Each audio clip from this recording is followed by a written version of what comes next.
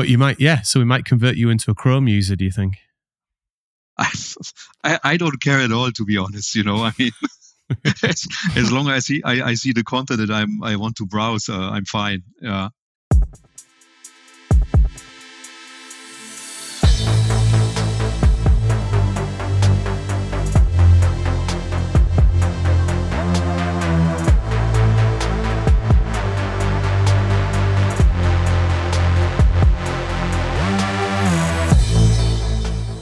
Welcome to Cloud Realities, a conversation show about what cloud-driven transformation really means for businesses and humans.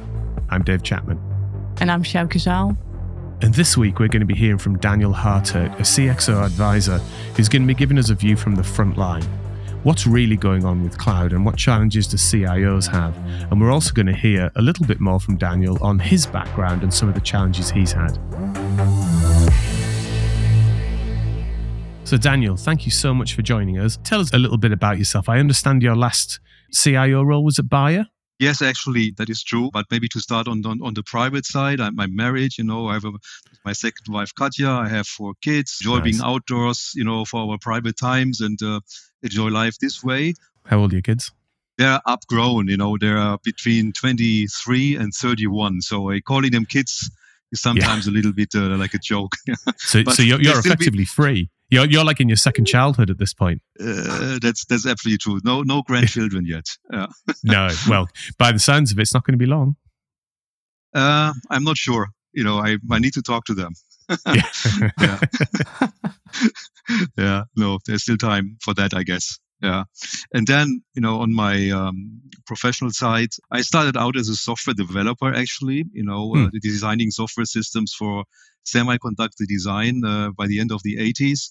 Been a systems manager, managing data centers. And then over time, I got closer to enterprise-wide systems and then to the application level.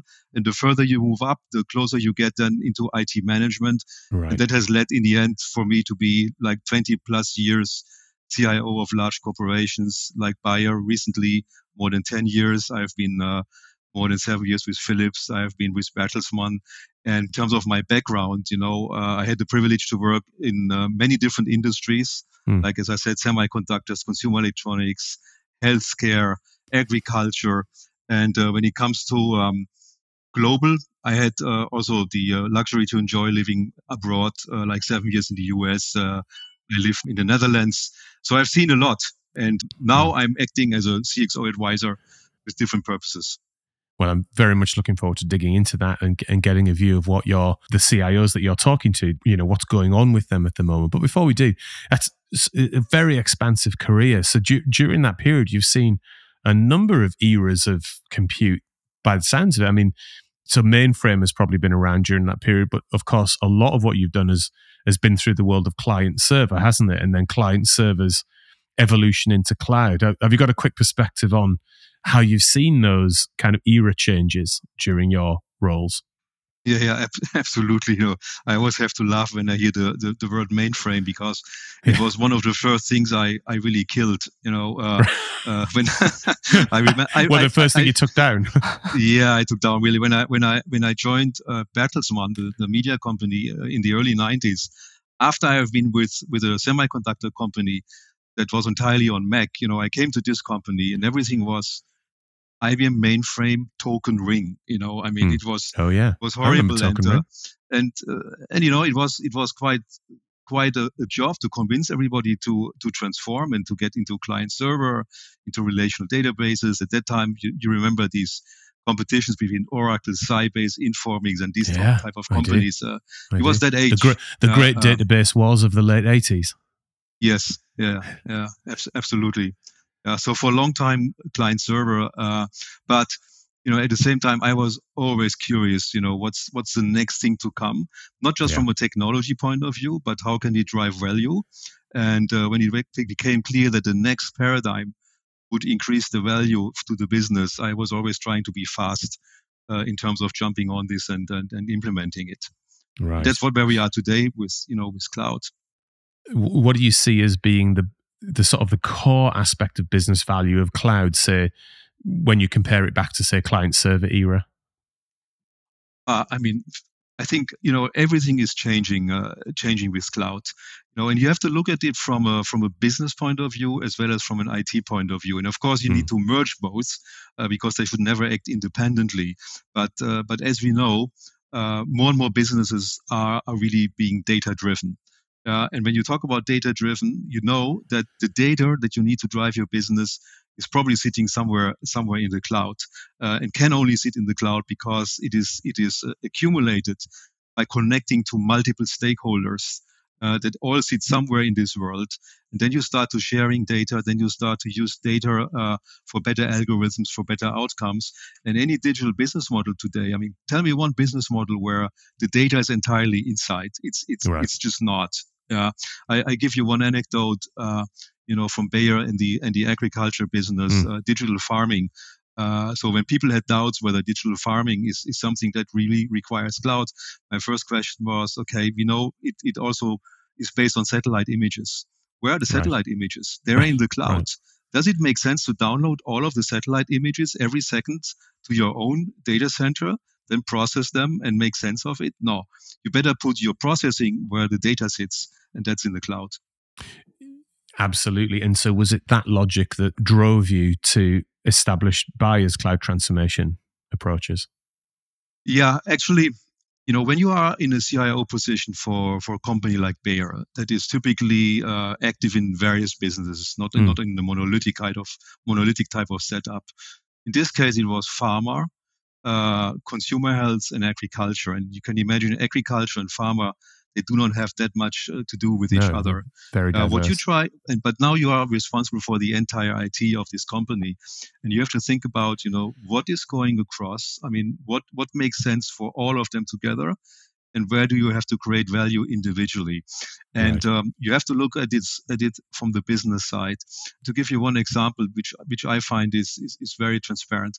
When you are in pharma, for the last decades, the rule of thumb was always it would take 12 years from discovering a new molecule until this molecule might end up as a product in the market, as a new drug. And that when you find a new molecule, maybe 1 out of 1,000 only even make it towards a new drug.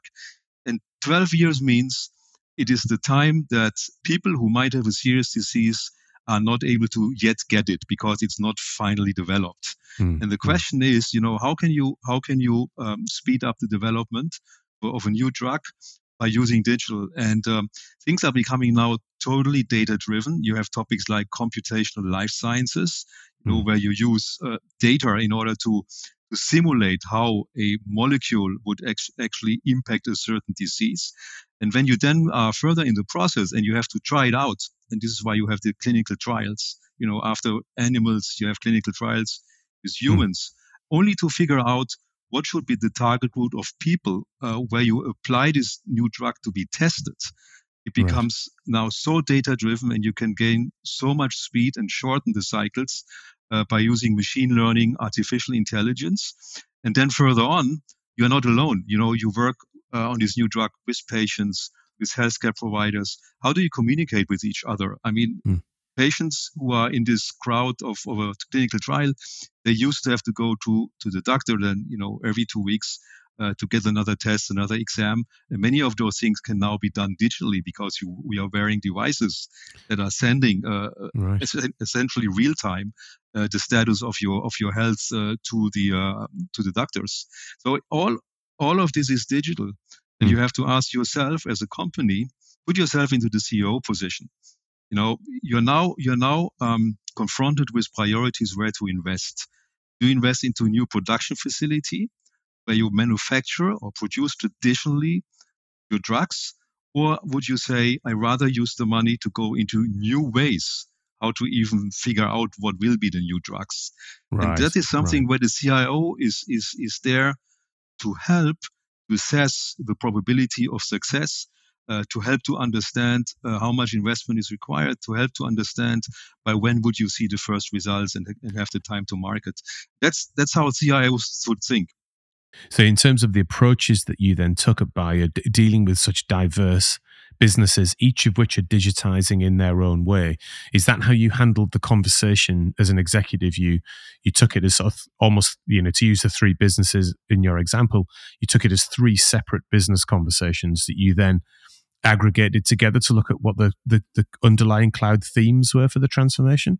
That's absolutely right. And to bring this even further, we came up, and this is not Bayer specific. I think this can be applied to anyone, to any industry. Sure. And we came up with a model that was saying IT has two mandates. It's the value mandate and it's the efficiency mandate. The value mandate is close to where the business value sits. And the business value is specific. It's different in the automotive industry versus the pharma industry. And that's why you have to sit with these people to understand what value can you drive by deploying digital. When you come to the efficiency mandate, it's about how you manage IT across an enterprise. Right. And this is also very much impacted by clouds. I mean, are you doing everything yourself? Or do you recognize that by moving into the cloud, you get to different economies of scale, you can drive costs down, you can get a higher degree of agility to deliver to your businesses. So that's my recommendation, to always think in these two categories. Value is with the business, efficiency is with your team. I think that is very insightful, because my reflection on that is that IT itself as an industry, at least for the last, let's say the last 15 years, but it might even be the last 20 years post-millennium, IT has been really quite narrowly focused on efficiencies. It's often a cost center in organizations, and things like outsourcing and second and third generation outsourcing are usually to try and reduce costs of things like running data centers.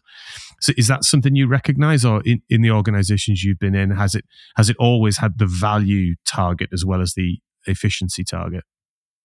A very good observation, Dave. And I must confess, it has not always been like this. Right. I mean, it depends also how IT is positioned within the company, and absolutely, often and it where has it been reports seen. to. Yeah, by the way, where it reports to.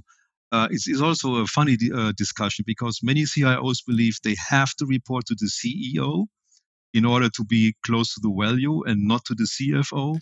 I had two CFOs that I was reporting to who were really excellent in understanding the business value of IT. So it depends more on the person than on the function itself. But you often find, this situation that IT is seen as a cost factor and as an automation factor to a certain degree.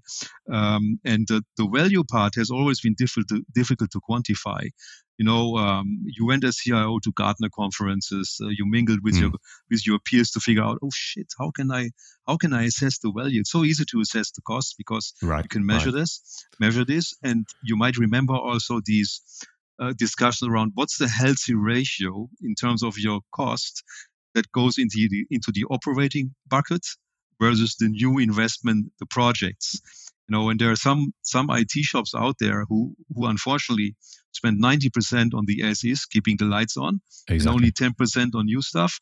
And then their recommendations, you should better be 50-50. I know the reality is that you probably always sit with more than 50% in the operating area, and you probably have 50 minus something available for new investments. Right.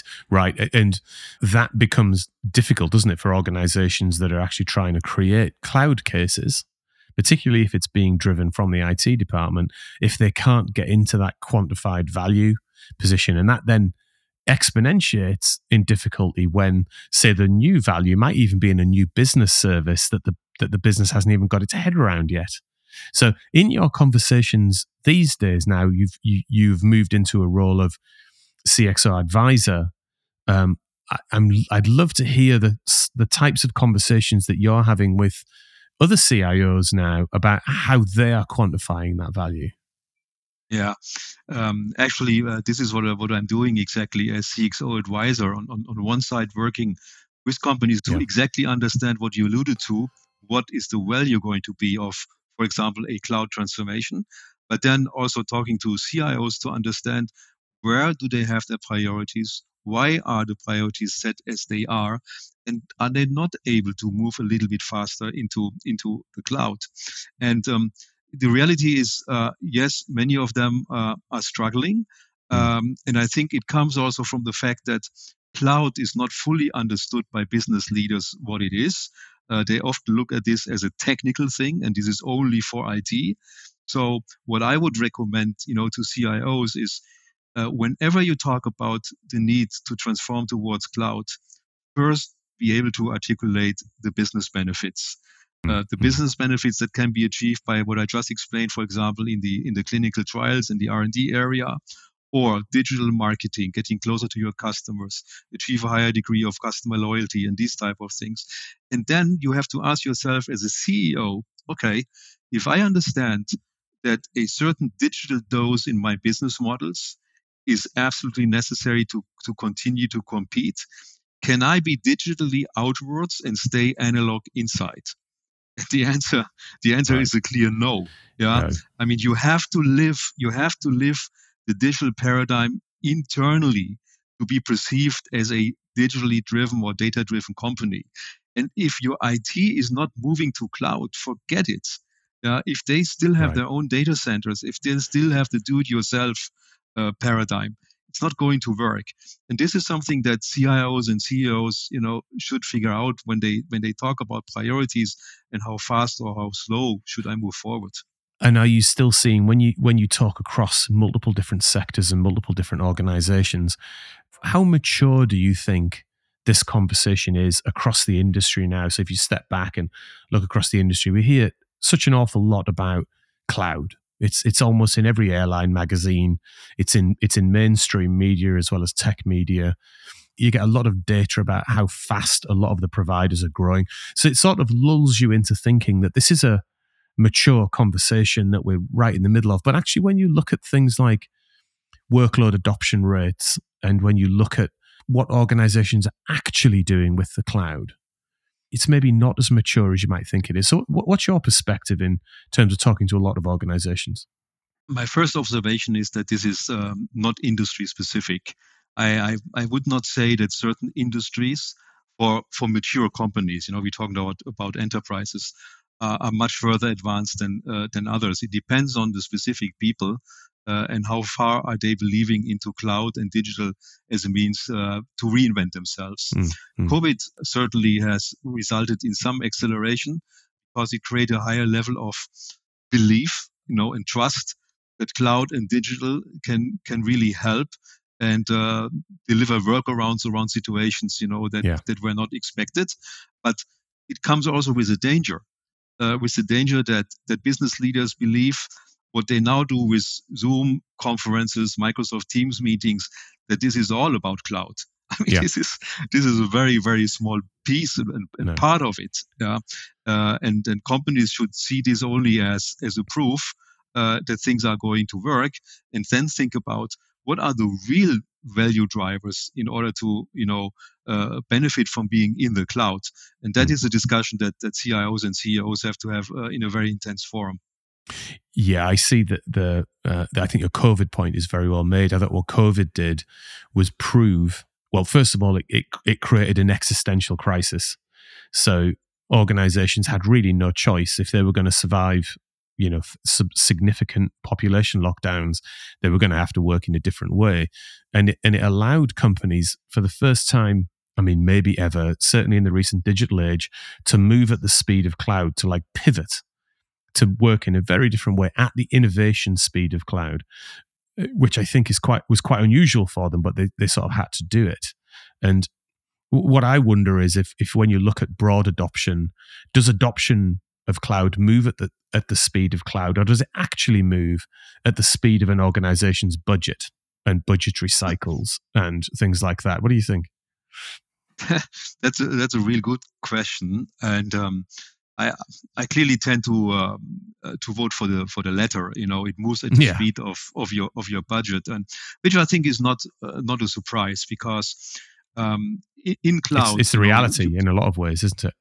It's in a lot of ways, yeah. And I mean, of course, the IT industry, with all of its different players, they have cloud now as their core business. I mean, there's no IT company that can be successful without playing somewhere in the cloud, and they all innovate. and they innovate in parallel.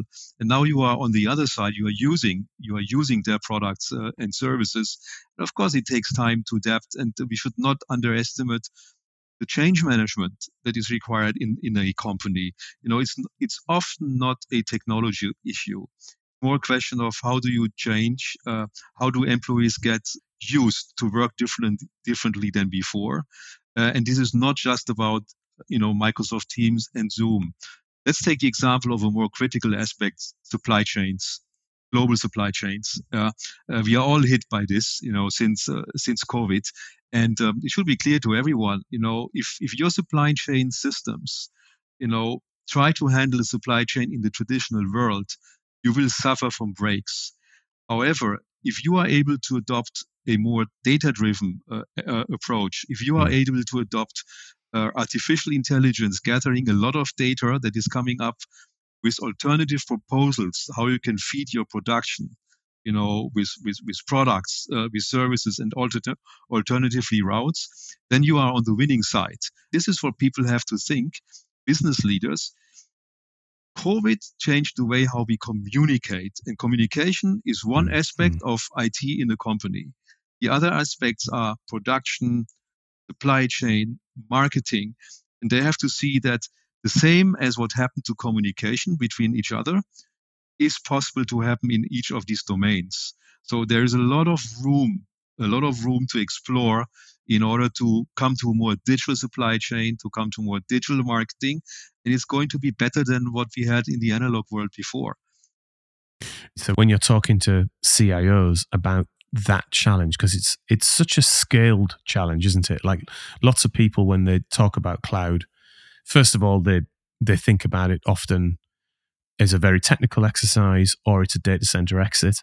And what you've just talked about has ripples into every corner of how a business functions. How are you approaching that conversations with CIOs who are managing a series of budget targets and maybe don't have the investment at hand to deal with something like that? How do they get after such a big prize? Yeah, it has a lot to do with how does a CIO want to be seen, him or herself, in the company? What is really my role? Do I help to shape the future of the company, or do I just follow and do what everybody is asking me to do? My strong advice is put yourselves into a position that you are part of shaping the future. And this is, by the way, also true for this other topic, sustainability. Because digital and sustainability have a lot to do with each other. Yeah, very hand in hand. Don't wait until somebody comes and asks you to do something about it.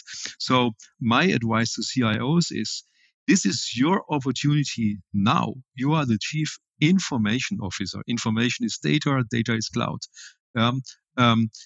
Nobody around you probably better understands what cloud can do for your company in terms of creating business value. So don't be shy. Speak out what could be done and what could be really the result in terms of the business value. Of course, it requires that the CIO understands the business. Unfortunately, right. Not always the case. But if it is, don't hold back your horses. And I also want to bring this into the context of the current discussions, the war in Ukraine, inflation, companies trying to save money. And then some people are saying, now let's stop to invest into cloud, or let's shrink our cloud investments in the next couple of years. I think big mistake. That would be a big mistake. I would rather look, as a CIO, for where are other maybe areas that I can save the one or the other dollar or euro, but please keep my cloud investments, on the right level, because this is the future. And in these times, which are hard, it is really now the moment to put the right basis in place for our future in the company. Well, I think that's a phenomenal place to draw our conversation today to a bit of a close. And it feels like we've only just started. There's so much more to explore in what you've said in terms of the obligation of a CIO, I think, almost in an organization to bring what's possible to the table for discussion and be bold about that, right? Sometimes you might feel vulnerable in doing that, or you might feel like you're going to get exposed in doing that. But I think really it's a time now to step in and actually there's been no better time really, because you've almost got some of the proof points sitting right there in terms of what the pandemic, allowed organizations to do. Yeah, absolutely. And, it also goes hand in hand with one other aspect. When you are the CIO and you have the intention, to help your company to transform, show to your leadership that you can transform yourself in your own area. And Yes. This is something I'm also observing that many IT leaders are holding on too long to what they have in place now. And we know the transformation into cloud for IT, it's a huge step, because look at your skill base. If you have 1,000 employees, just to have an arbitrary example, and amongst 1,000 employees, you have a certain competency mix. That competency mix with cloud and after cloud transformation will look completely different. But it's the same in the business. And you need to show as a CIO that you are the first one who is going to have the courage to transform and to convert this. And when you do that step, and you see the first successes, you create also trust in the business. It's often forgotten that this is very important. Lead by example, not by talking. Do you see a difference there?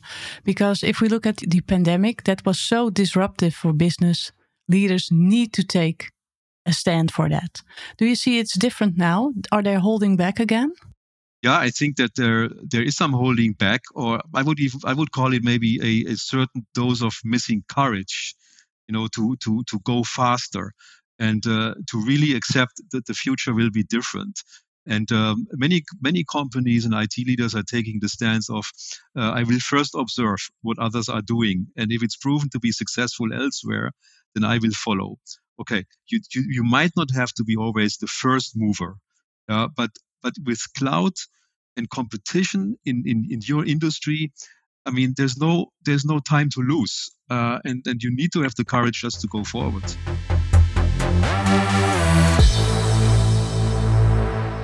Sjoukje, Yeah. What research have you found over the course of the last week in terms of looking forward and what might come next? Yeah, that's very, very much in line with the discussion that we now have. Yeah, because every week I will do some research on the recent tech innovations, and I'll pick one that is interesting to share.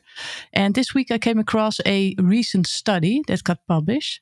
So according to that new study from WANclouds, 81% of IT leaders say their C-suite has directed them to reduce or take on no additional cloud spendings as financial markets continue to be volatile. Because of the rising inflation, the interest rates, along with fears of a potential recession, have put increasing financial and operational strain on organizations. This came out this week. Of course, we are not surprised, that this came out, but the way how it's formulated already shows the problem. The C-level has directed them, so they are not part of the C-level. You're right. They just get, so they seem to get directions, and it's now been delegated to them. Yeah, and now they try to figure out how to follow, that marching order. The only thing I would say is, if I would get this marching order from my C-level, I would immediately start engaging in a discussion. Not because I do not recognize the needs of the company, to be careful in these times, but to engage in the discussion that there are certain investments that need absolutely to be made going forward. Otherwise, we might be able to go through this crisis, but we could be dead afterwards. And of course, it's not an all-in or black and white scenario, but simply saying, slash your costs by 80%. No, I mean, that doesn't work from my point of view. This is not how you should run a business. I agree, and I also agree with the fact that there's a fiscal reality out there which is going to be difficult for the next number of years, and let's hope that's a fairly short number of years. But it's moving into the unknown again. But I think to your point, rather than just trying to manage what we've had for the last 10 years, actually pushing forward and going, well, what's a cost-effective way to do new things that might actually help us manage our way through this financial crisis in a much more creative and innovative way that might give us access to new things that we've not had in the past. It shouldn't be just about turning the screws down on all the budgets and hoping the world will be the same at the other side. Because I think one thing that is 100% for sure is the world will not be the same on the other side of the crisis. Absolutely. And you have to take a look in a holistic way at what you have at hand. The other example is we are now in this crisis mainly because of the war. And we know next to this war, there's also cyber war. And companies, feel the pressure to do something. And the other study that I have seen just recently is that more than 60% of CIOs have now recognized that cybersecurity is much better to be set up in the cloud than on-prem in order to have a better strategy for defense. So what do you do now? We have these cyber threats. You are not adequately protected anymore. And when you go cloud, you can be much better. Would you stop investing? I find that stupid. Sjoukje, I know you've got some interest in security. What's your perspective on that? So if we look at that recent study that came out this week, that kind of worries me, because if we see that the investment in cloud is going to be lower in the upcoming years, then that also means that investment in cybersecurity will also be decreasing. So that kind of worries me. But in reality, maybe one last experience. Very often when these reports are coming out, they show very much this black and white picture. Under the hood, I know that in these companies, in most situations, there's a more substantial discussion around, what makes sense, what doesn't make sense. And you find ways how you can still continue, to invest, maybe with a little bit of a slower dose, but continue to invest into those things that are really necessary to come out of the crisis better. That would be my hope. Fantastic, Daniel. And thank you so much for joining us for the discussion today. You've given us a lot to think about. And it barely felt like we scratched the surface of it. Yeah, I enjoyed it very much, Dave. And you're right. I mean, we could talk another 2 hours about this. Yeah. But the most important thing is talking is nice. Let's hope all the other guys are doing something. That's it. And actually, we end the show by asking our guests what they plan to do next. So what do you plan to do next? And that can be, who you're talking to next, or it could be as simple as, hey, for dinner tonight, I'm going to make spaghetti bolognese. What are you up to next, Daniel? Well, we are Friday afternoon. I'm happy to be able to look forward to the weekend. It's supposed to be sunny. And my next thing is the weekend and being outside and enjoy the nice weather.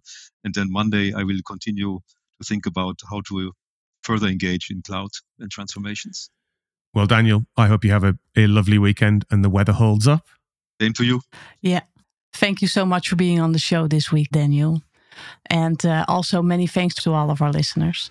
So we are both on LinkedIn, Dave Chapman and Sjoukje. So feel free to follow or connect with us and let us know if you have any ideas for this show. And of course, if you haven't already done that, subscribe to our podcast. So this has been an episode of Cloud Realities. See you in another reality next week.